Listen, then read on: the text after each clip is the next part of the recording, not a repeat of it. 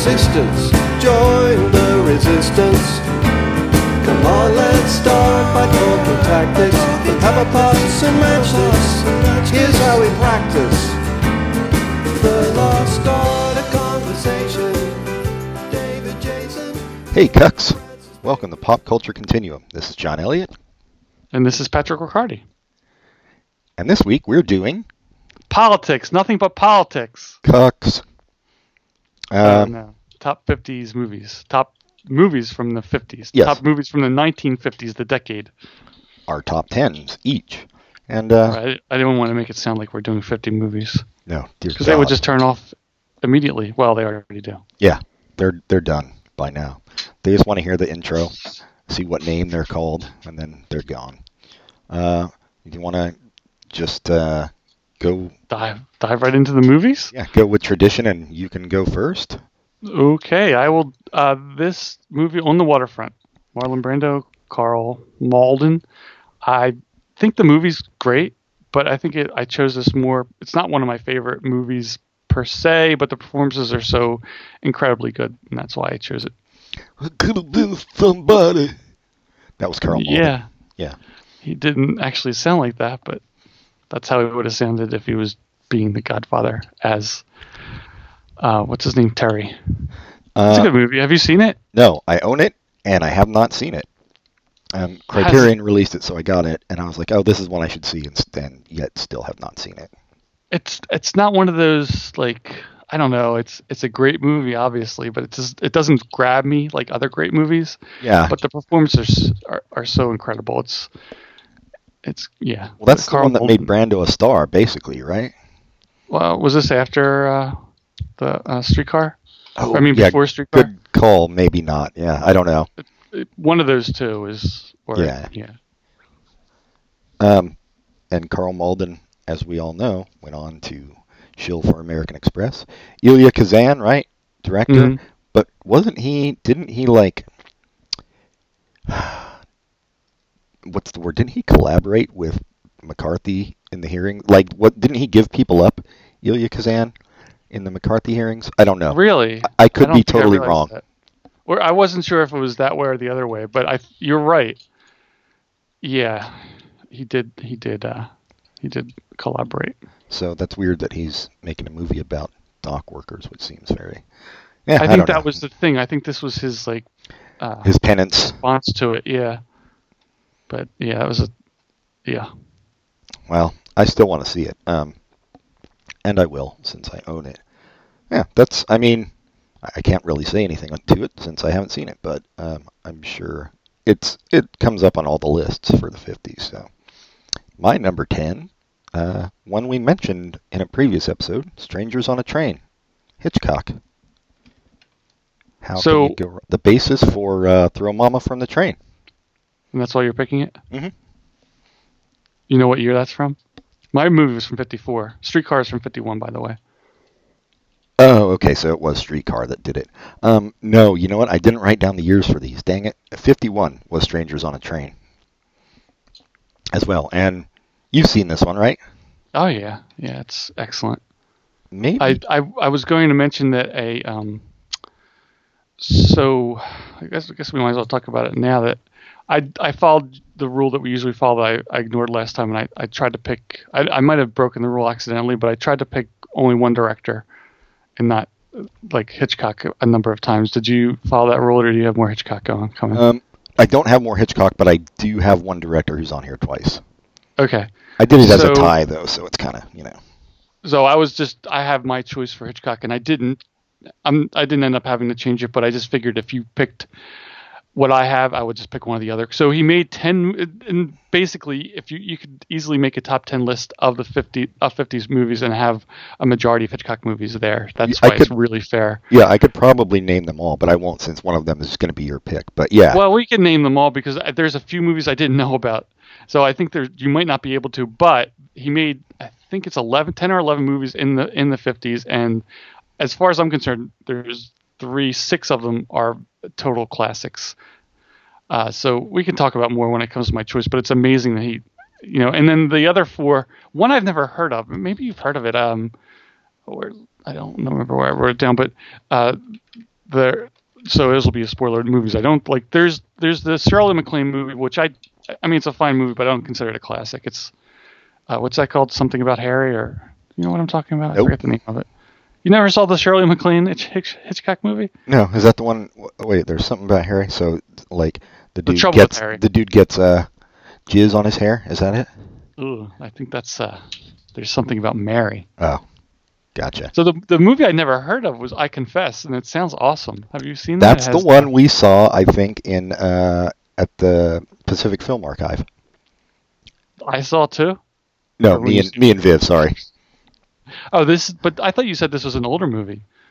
I thought it was. It's okay because it's black and white. I could be wrong too. I don't know. No, but what's it? Montgomery Clift. I don't think and Carl Malden. I don't think I've seen it with Montgomery Clift. Fuck. But anyway, I'd like to see that. And what was the other one? No, The Wrong Man. I've heard of it. I don't know that movie well enough to know if it's a classic or not. But the rest definitely are. The rest of them are definite classics. So that's 2 out of. Wait, no 3. So what's the 7th one? Where to go? Anyway, Rear Window should be on the list too. Yeah, I think maybe there's 7 out of 10. He had an amazing. Stage Fright. I don't know Stage Fright at all. Oh, I don't know that either. No. It's probably good. Jane Wyman, Mrs. Ronald Reagan, Marlene Dietrich. Anyway, let's go back to the list. So Stranger on the Train. I'm sorry, I didn't mean to step over. Do you have more to say about that? Oh, no, I mean it's just 2 strangers on a train who both need something done, something evil basically done. So they decide to do each other's evil deed for them, so it will be impossible to trace, basically. Murder. If you must know, and it's good.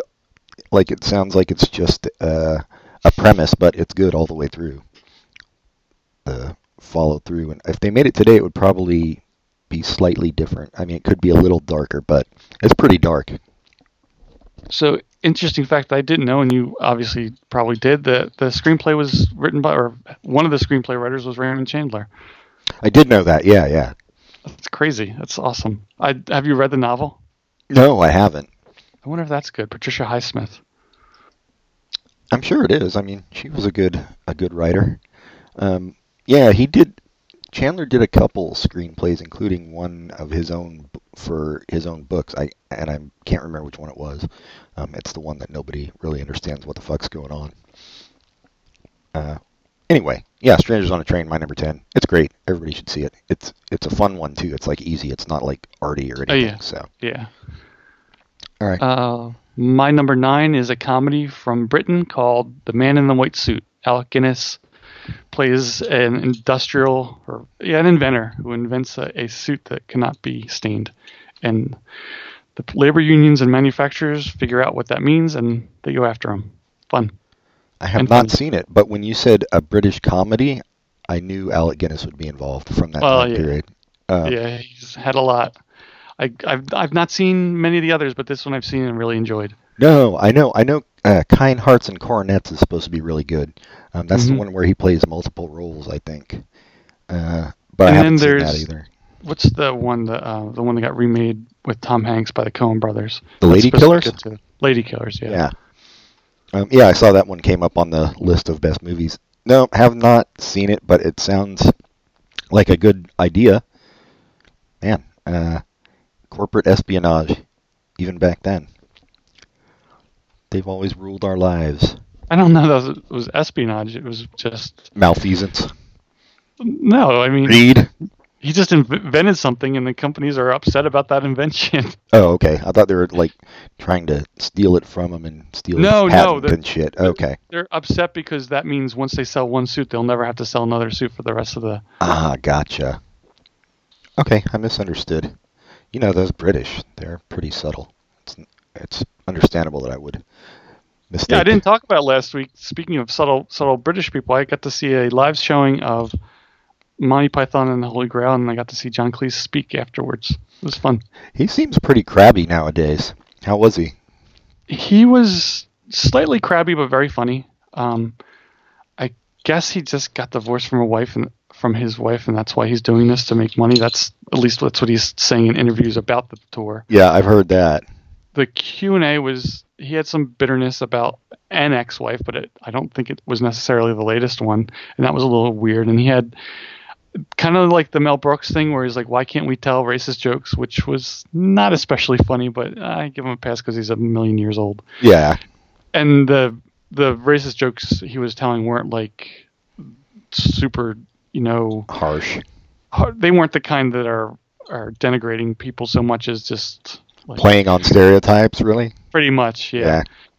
And but he it was interesting. There's lots of stories about Fawlty Towers. I liked that he talked about Fish Called Wanda extensively, and I was surprised about. I didn't know he wrote it and how much it had to do with the production of it, but also how well regarded it is. I'm happy that it is as well regarded as it is. And he was like, I'm very proud of the fact that it was listed number 30 as the best movies by the BBC or some list like that. So it was neat. And I had, in high school I'd watched the Monty Python movies a lot, not a lot, but a few times. But I don't think I'd ever watched the Holy Grail all the way through since then. I'd seen bits and pieces, but so I had it in my mind. There's a scene in the movie with a rabbit, and I thought that was the last scene of the movie. So it was interesting to see how wrong my memory was.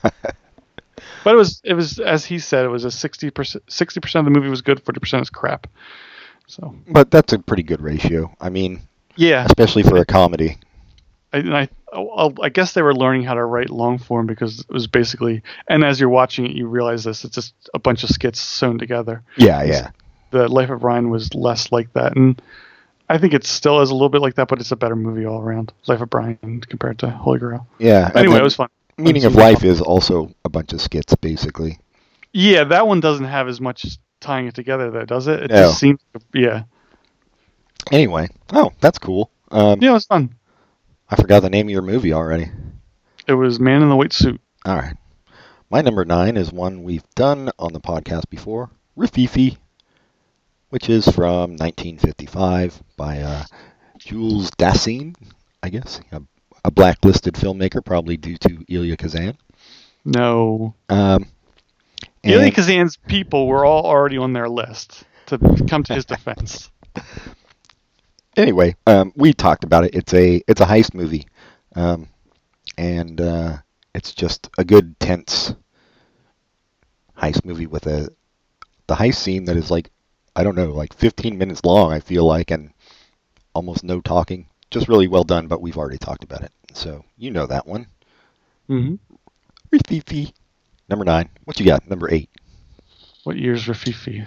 55. 55. My number 8. Oh, it's a Western, and it's just cute. Shane. Yeah, people love that. I've never seen it. It's good. It's not great, but it's good. I mean, it kind of sticks with you. It has great performances.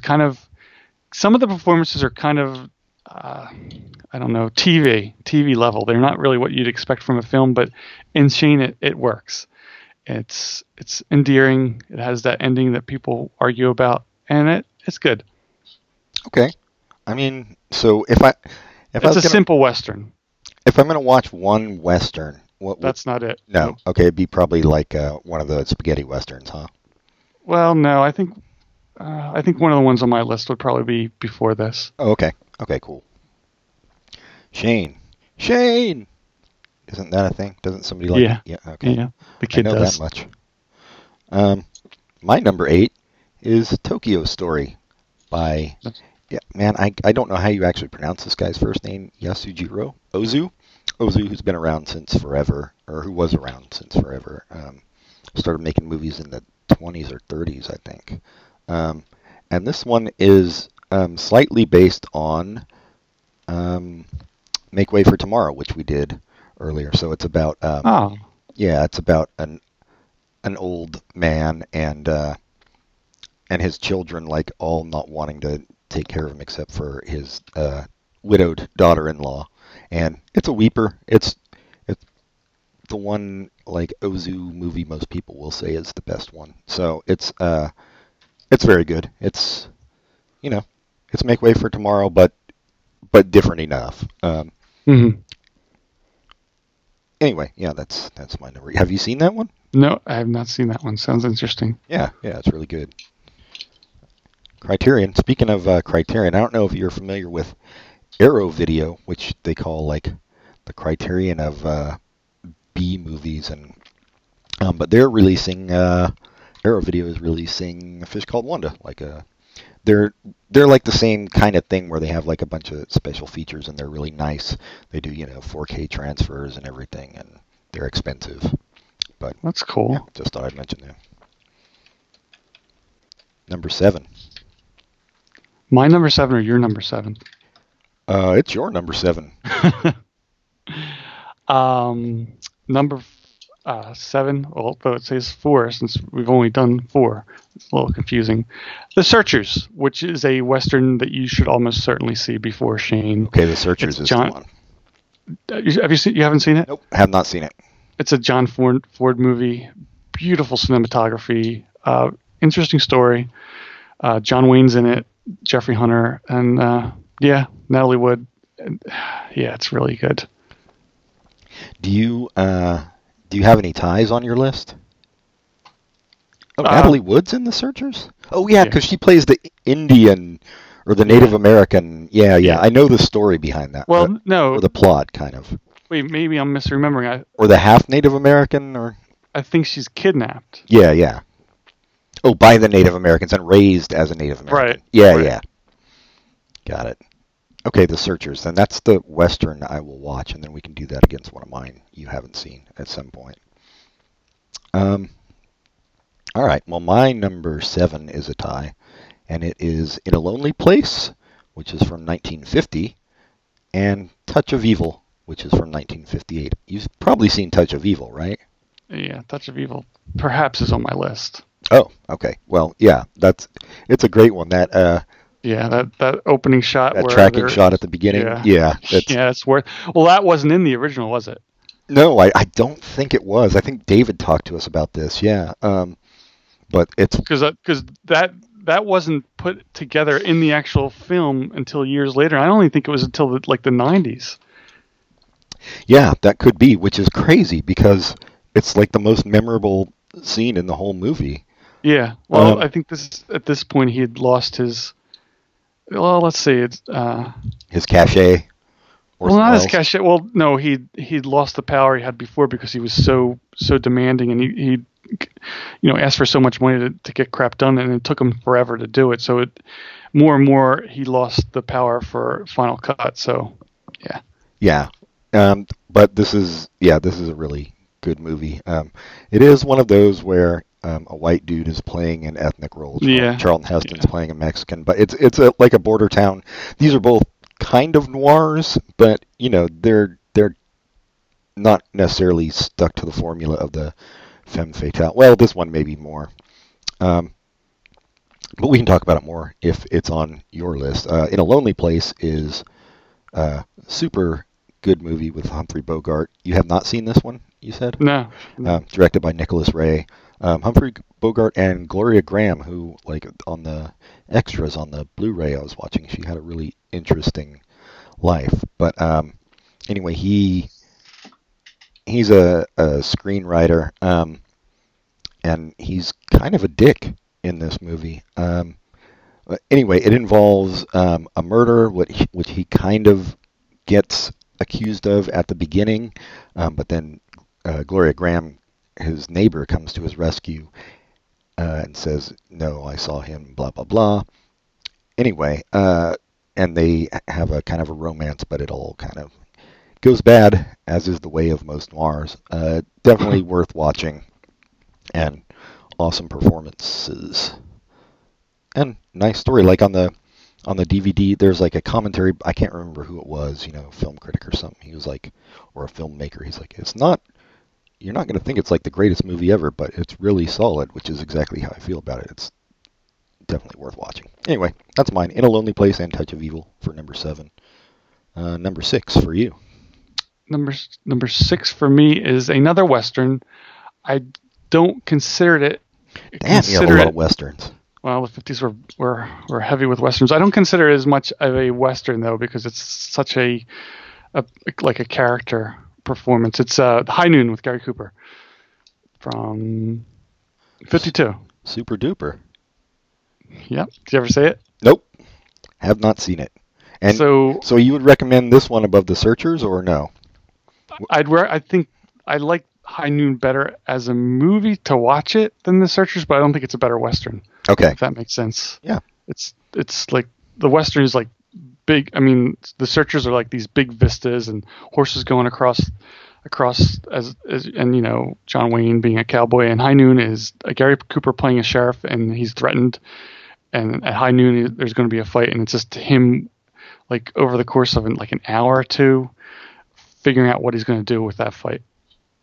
And then it has like, I don't even remember, but I think it has like parallels to like the Red Scare and everything. Oh, interesting. All right. Maybe I'll try to watch both of those. I think everything on my list is worth watching. Well, I mean, for Westerns, I got to go in slow because yeah, you don't like them. I have problems with them. But all right, my number 6 is another Artie one, The Seventh Seal by Bergman. Yeah, I was thinking about that. That is. I figured you'd have it on there. It is a great movie. It's hard to. You have seen that one. Mm-hmm. Yeah, everybody talks about it. You know, the playing chess with death, but it's a lot more than that. I mean, it is kind of like a meditation. Yeah, it's a meditation on death and stuff, but also a lot of other philosophical things. But it's not. That makes it sound like it's a real slog, but it's not. It's pretty easy to get through for this kind of film. I feel like 1957, by the way. Wikipedia calls it a 1957 Swedish drama fantasy film. I don't know about all that. Wait, anyway, which part would you disagree with? Fantasy? I don't know. I guess just because death is there, but you know, it takes place during the Crusades, and he's Max von Sydow from Flash Gordon is a soldier returning from the Crusades. I'm just and the plague has hit. How can the personification of death not be a fantasy? I guess that's true. I don't know. When I think fantasy, I think like unicorns and shit, I guess. Yeah. Anyway, yeah. It's one of those classics of world cinema that deserves to be a classic. And it's so interesting that Max von Sydow is, I don't know how to say it, was in the movie, and he's still around and kicking and doing films here and there. It's just, I know, it's like I was sure he was dead, and then I saw him in something. And Force Awakens. Well, yeah, just like Jesus Christ, this dude is still doing it. Well, that's we're halfway through already. That was short. Man. Fucking take a break. 50s. Not much to say about that corny shit. Yeah, let's take a quick break. We'll come back with our top 5 each, which equals 10. We'll be back.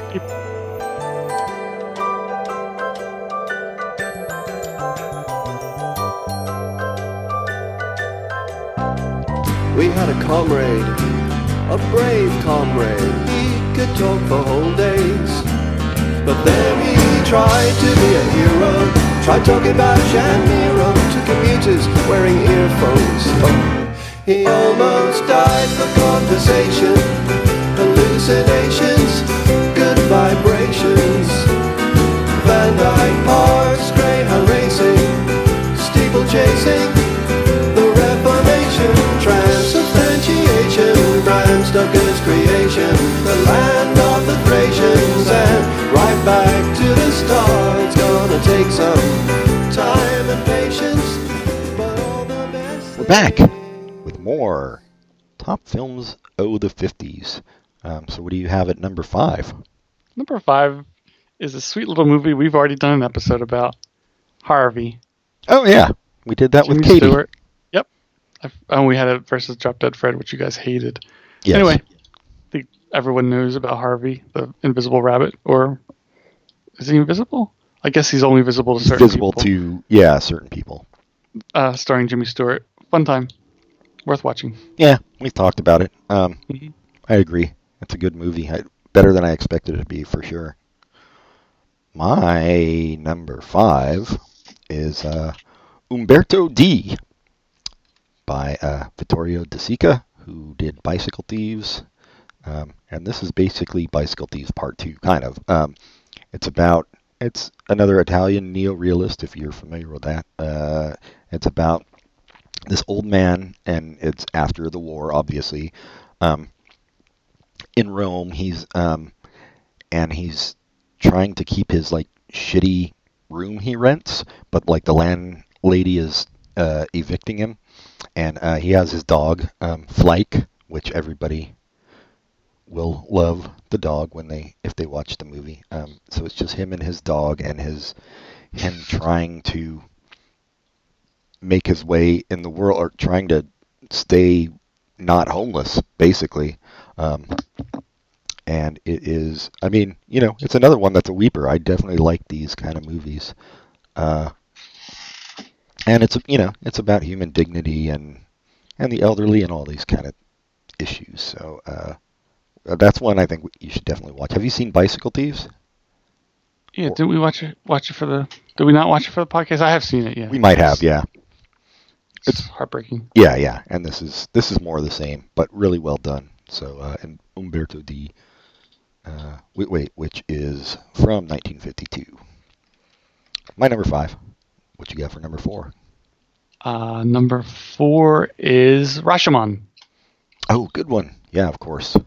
I saw this in college, and I was blown away. First of all, it's a great movie, but also by the fact that watching that made me realize that's where all the sitcoms got that idea from. Yes. Different perspectives, and those were always my favorite episodes when they did that, because it's fun, and the movie is really well done. It's kind of weird, and wasn't there one where it's the ghost, like the the ghost story? Yeah. The ghost is telling the tale. Yeah, it's really good, and like all the Kurosawa movies, it's just engaging, and yeah, it's wonderful. Yeah, it's it's about the nature of reality, if you really want to get into it, and like truth and what is true. Yeah, it's it's been done not just in sitcoms and stuff. I mean, it's been done in movies and all over the place. The Simpsons even had a joke about it. Yep, that's what is it? Not from my perspective. Anyway, you can't. I think you can't not do the 50s. I mean, I think you can't do the 50s without having Kurosawa on there.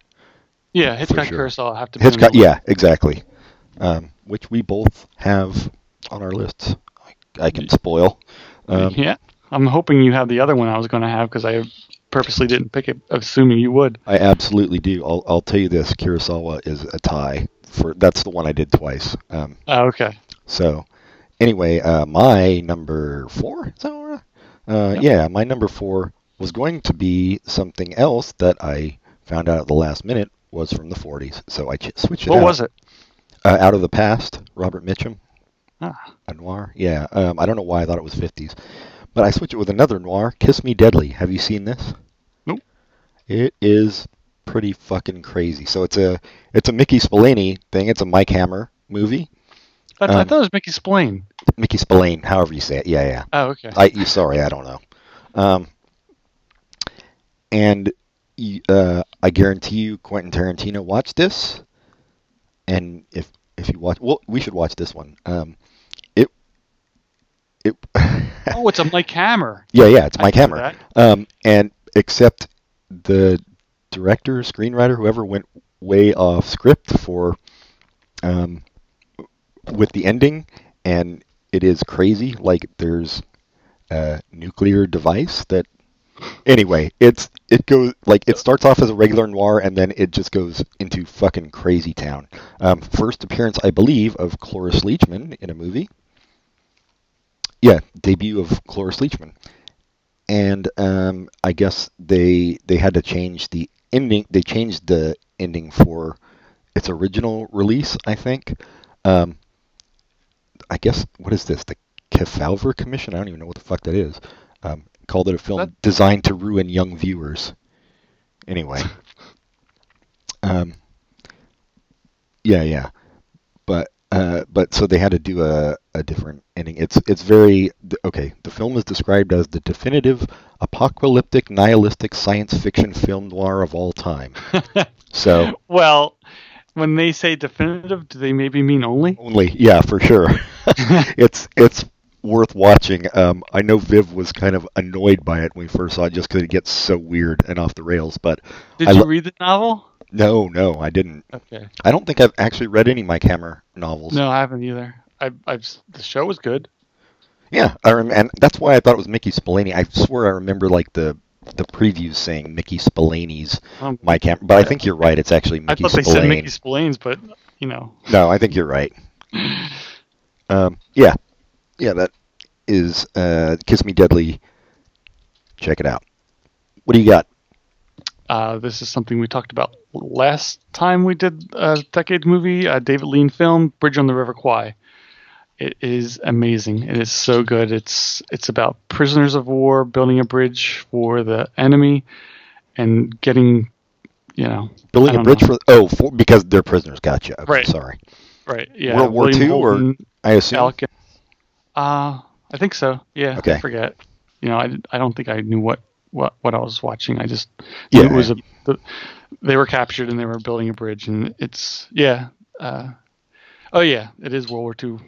Japanese prison camp in Burma, but yeah, it's a really, really well done epic movie, and Alec Guinness is exceedingly good in this, as he is in most things, and it's a great movie. Yeah, I have not seen that one, and I know it's good. I kind of want to see that actually. War movies is another genre that I never really got into. I don't really usually get into war movies that much either, especially if there's battles. Because anytime there's a battle in a war movie, I just kind of go with it and assume by dialogue who's winning and who's losing, because I'm always really confused. And I'm not usually confused in movies, but that's something that I don't know what's happening. Yeah, I don't know if they're going for verisimilitude, trying to make it like the actual war was. Yes, but I'm thinking of things like Braveheart, and like when there's those kind of battles, it's like, battles where it's not so much about like people shooting each other. It's just any kind of battle. Revolutionary War movie. It's just all chaos. Yeah. Yeah, I guess you're right. Okay, bridge on the River Kwai, or over. I always get that mixed up. On. Okay. All right. Good. I'm glad you're picking these ones I haven't seen, because now there's a bunch I want to see. My number 3 is one I tried to get you to watch at my house, but you instantly fell asleep, called Sweet Smell of Success. I had a cold. It stars basically Burt Lancaster and Tony Curtis, and I always had a problem with Tony Curtis, but he is so excellent in this. And they call it a noir. It's not a murder type thing. It's about Tony Curtis plays this like entertainment agent, kind of a low-rung dude, who's a bit of a schemer and a weasel and an asshole, and Burt Lancaster is like a critic, like for Broadway or whatever, or just in the entertainment section of the newspaper, who can like destroy lives with what he writes, and it's kind of how they clash. And Burt Lancaster's sister, Tony Curtis, tries to get to her. It's like super dark and not a very pretty picture of humanity. Written by Clifford Odets. I was going to say he is one of the people named by Elia Kazan. Yeah. Did I say what year? It's 57. Yeah, I was blown away by this movie when I saw it. I was like, oh my god, this is as dark as anything I've ever seen. But I great. Need to see that. Yeah. Sweet Smell of Success. Everybody go out and buy it on iTunes or whatever you buy movies. Okay, what do you have for number 2? We're getting up there. I'm interested. Our repeat, Touch of Evil. Yes. 1958. Yeah, it's great. I don't know. 98. That's when I think. Is there scenes in that movie that have like the oil derricks? Yes. So I saw this in Long Beach, California, and it was the only theater I was playing at. For some reason, it was 98. They did a recut of it or whatever. What happened was they used Orson Welles' memo, and they re-edited the movie based on exactly what he wanted.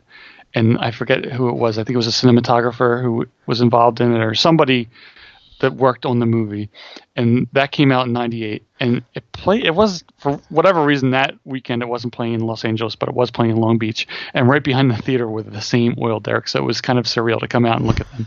That's awesome. Well, So yeah, it's a great movie.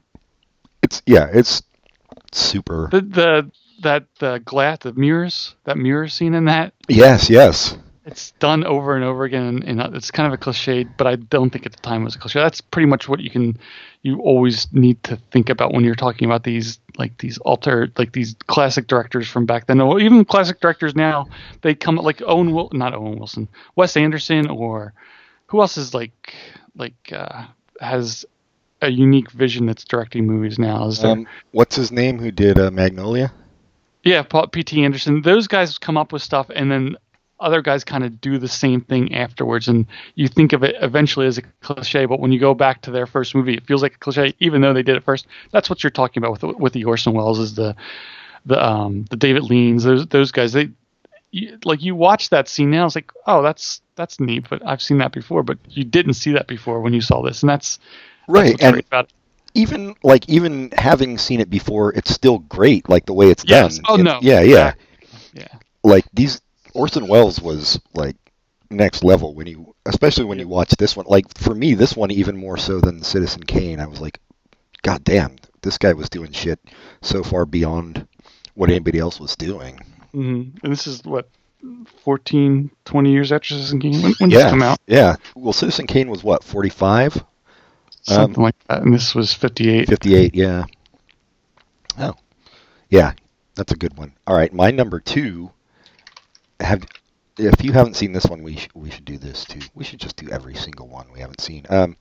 Citizen Kane was 41. Sorry. 40. That early? Jesus. Yeah, that is really early. Wages of Fear is my number 2. Nope. Okay, so hold on a second. Let me bring it up. It is one of the most tense movies I've ever seen. This was 53. You mean it's like camping? Yeah, a lot of tense. 53 French-Italian, although shot in South America, I believe, by Henri-Georges Clouzot, I believe is how you say it, starring Yves Montand, and it's about these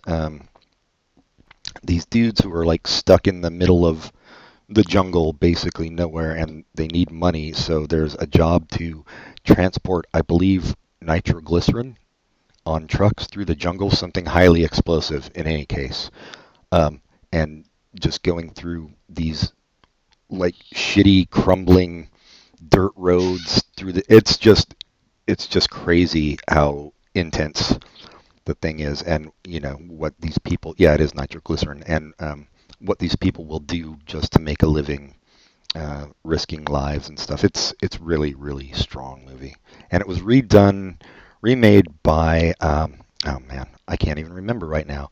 Anyway, it was remade in the 70s under a different title, and I am blanking on all that information, so let me see. It was remade twice, once in the 50s called Violent Road by Howard Koch. Oh, yeah, I guess he's a Koch brother. And then in 77, Sorcerer by William Friedkin. William Friedkin, the Sorcerer, is the one I was thinking of, yeah. And it's another one, like, we should talk to David about that. Maybe we can do Wages of Fear versus The Sorcerer. Like, I don't see why you would need to remake this one, although I know that's not what David wants to do. But they're probably... Well, no, but I think this is the kind of movie that I don't have a problem with, like, a different country remaking a movie and, like, putting it in their place. It's like the Tokyo... Tokyo Story. I think that's interesting to see another culture's look at a similar story. Yeah. But it's really interesting that 5 years later they did it, the Violent Road. And that was an American, I assume? Yeah. I think it's interesting that it's not very famous, so maybe they didn't do a good job on that remake. But did you think Sorcerer was good, or you don't remember? I didn't. I think I saw it like so long ago. It's definitely didn't stick with me like Wages of Fear did. So yeah. It would be fun to watch those. Yeah. What do you have for number 1? Number 1 is my Hitchcock, Dial M for Murder. Dial M for Murder. And really, you can still do that if you press the M key on your phone. Right. This doesn't necessarily get you murder unless you're in London. Right, But right. we've talked about this before being the basis for Columbo. Ray Milland is so good as a scumbag. I mean, I think it's kind of like Fred McMurray, where he had. Well, no, maybe it's the opposite with Fred McMurray. I don't know what Fred McMurray's career was like before he did that. What's it? Didn't he do a film noir? Yeah, he did. It was Double Indemnity. Double Indemnity. Yeah, I wanted to say DOA, but yeah, Double Indemnity. But Ray Milland kind of had more of a, like, I guess it's the opposite of Fred McMurray. He did that before he had the happy-go-lucky father and My Three Sons. But Ray Milland, as far as I'm concerned, the movies I saw, he was like happy, like not a murderer. Yeah, he was Goofus. Yeah. So and he did it really. He's really good in this movie. Grace Kelly's great, and I think John Williams is the one that plays the Columbo, the detective, and yeah. It's a really good movie. Yes. And I didn't know this until right this second. It was filmed in 3D, and I did not see it in 3D. But when I think about it, I guess I did know that because I did see it in the theater, and it wasn't a 3D theater. But you definitely, there are scenes that where like they put the telephone to you when he's about to make a phone call.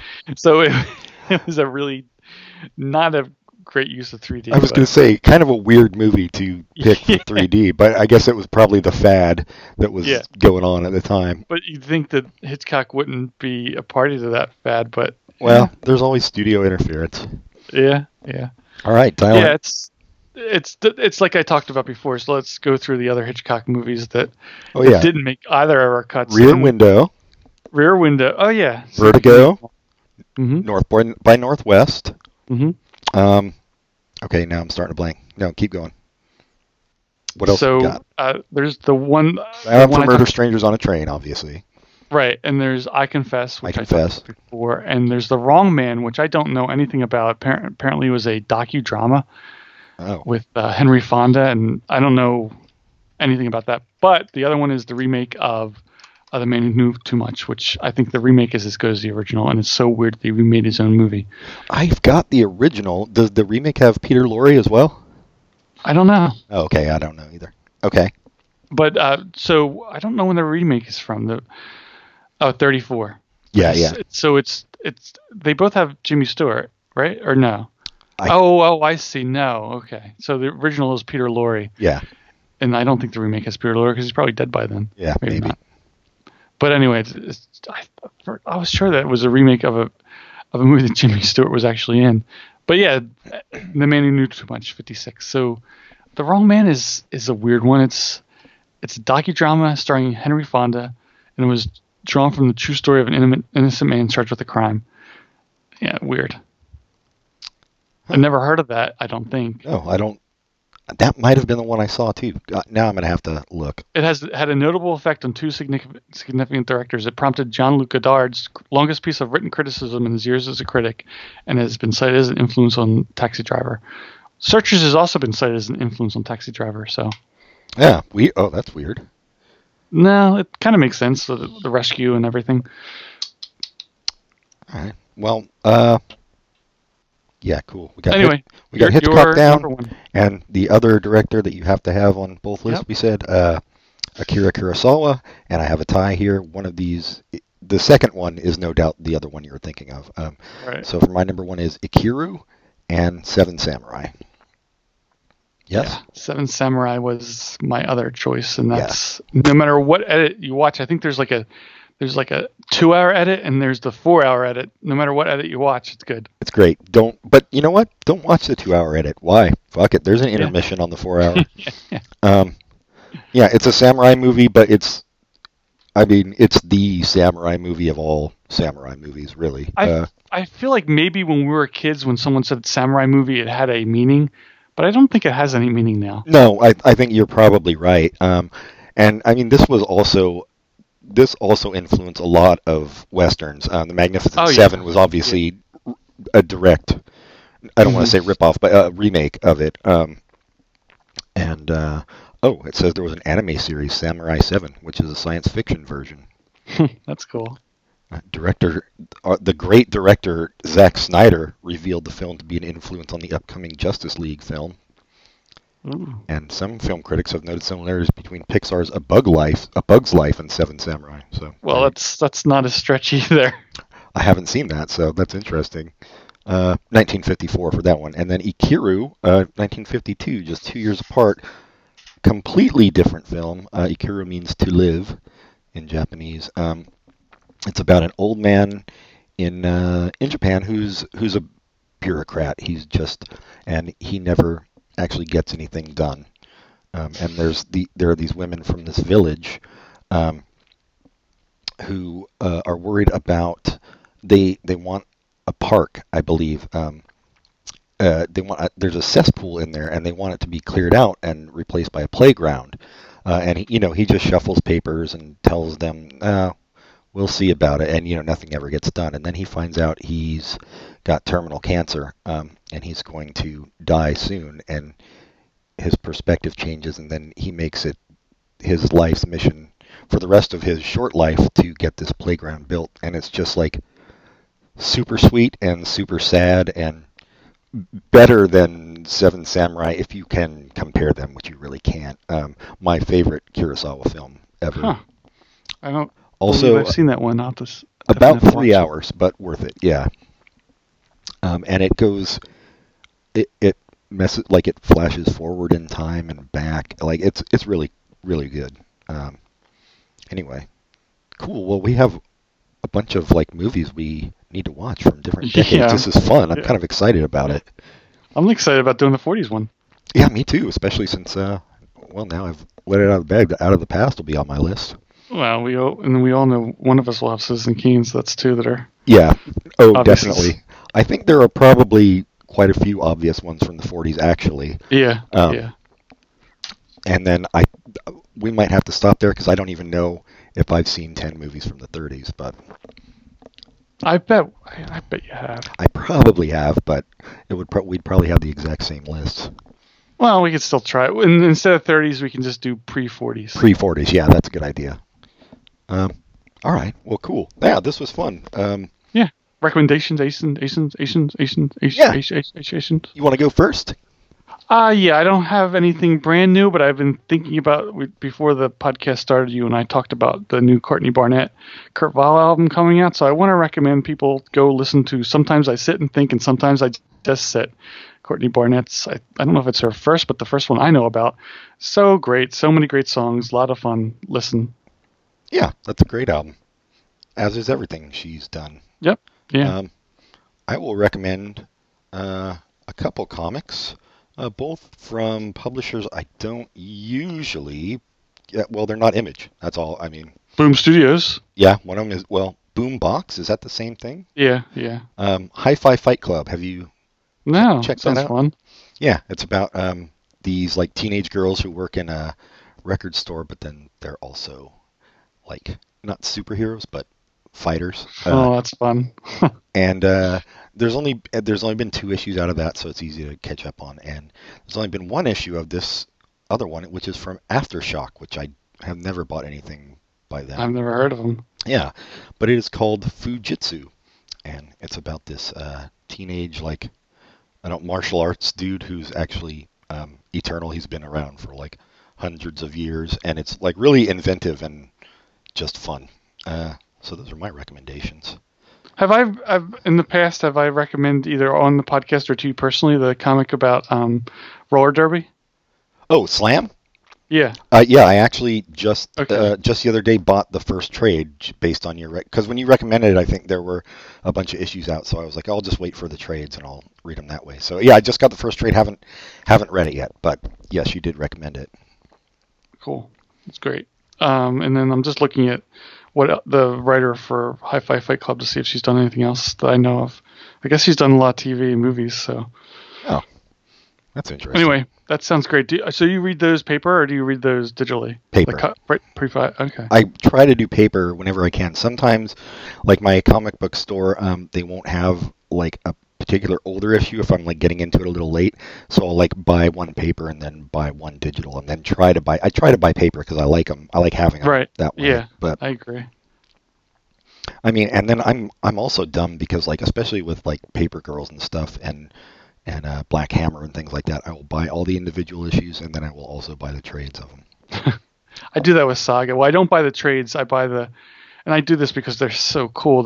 So I get the individual issues of Saga, and then like every couple years, he's been collecting them in this like the big giant omnibus, volume, omnibus like hardback with lots of cool art and like little stories from him. The only thing I don't like about doing that is I don't know if it's the company that does it or if this is just the nature of these big books. The binding doesn't seem that good. I just wish the binding was better, but otherwise it's great. Oh yeah, well that kind of sucks. Like when you're paying that kind of money for that. I know it's not awful. It's just it's not perfect, and I like things to be perfect. Yeah. If they're not, I just throw them in the trash and give up and go to sleep. Yes. So the great thing about Saga, and I guess Paper Girls does this too, is the letters, and that's what makes me want to get both of those. I like single issues anyway, but he does great letters columns. Yeah, Brian K. Vaughan. Yeah. It's too bad. So the beginning of, I guess, 2 years ago, and I'd like to hear the story behind this. He had something planned with, what's the dude's name that did the Darwin Cook? He had a collection. He had a story that Darwin Cook was going to do the art, and Brian K. Vaughan was doing the story, and it never came out. And I was so disappointed. And then a couple of months after it didn't come out, or that year, it turned out that Darwin Cook was dying, and he died. So I guess we'll never get to see that awesomeness. And Darwin Cook was a pretty great artist. Oh damn. R.I.P. Rest in power. Recommendation? No, we already did that. Wait. Write to us at popculturecontinuum@gmail.com if you have questions, comments, or if you just like to say hi. Rate us highly on iTunes and give us a great review. And like us on Facebook. But most importantly, tell your friends and family to listen constantly. Yeah. Yeah, write to us, dummies. What's going on? I mean, probably the fact that most of our listeners are our friends on Facebook explains why they don't write to us. But you know what? But there could be a new person out there. Yeah, I've seen some people like our page who I don't know. So come on, flyover state people. We'll write you back. We might even send you a gift. That's not true. We won't. Might be true. But no one's given us their address, so we never had a chance. That's true, yeah. People think flyover state is derogatory. I think it's kind of cute. Yeah. Like if I lived in what's the middle Kansas, and I looked up and I was like, oh, they're flying over me. Nice. Yeah, and I mean, it would be probably the most exciting thing that would happen to you if you did live in Kansas. So. When I say lived in Kansas, I meant if I was a flea who lived in the band Kansas's hair. Oh, of course. Which is where we get the majority of our fleas in this country. Thanks, Kansas. It's a academic. It's an academic. What? Until next time. Goodbye, everybody. Goodbye.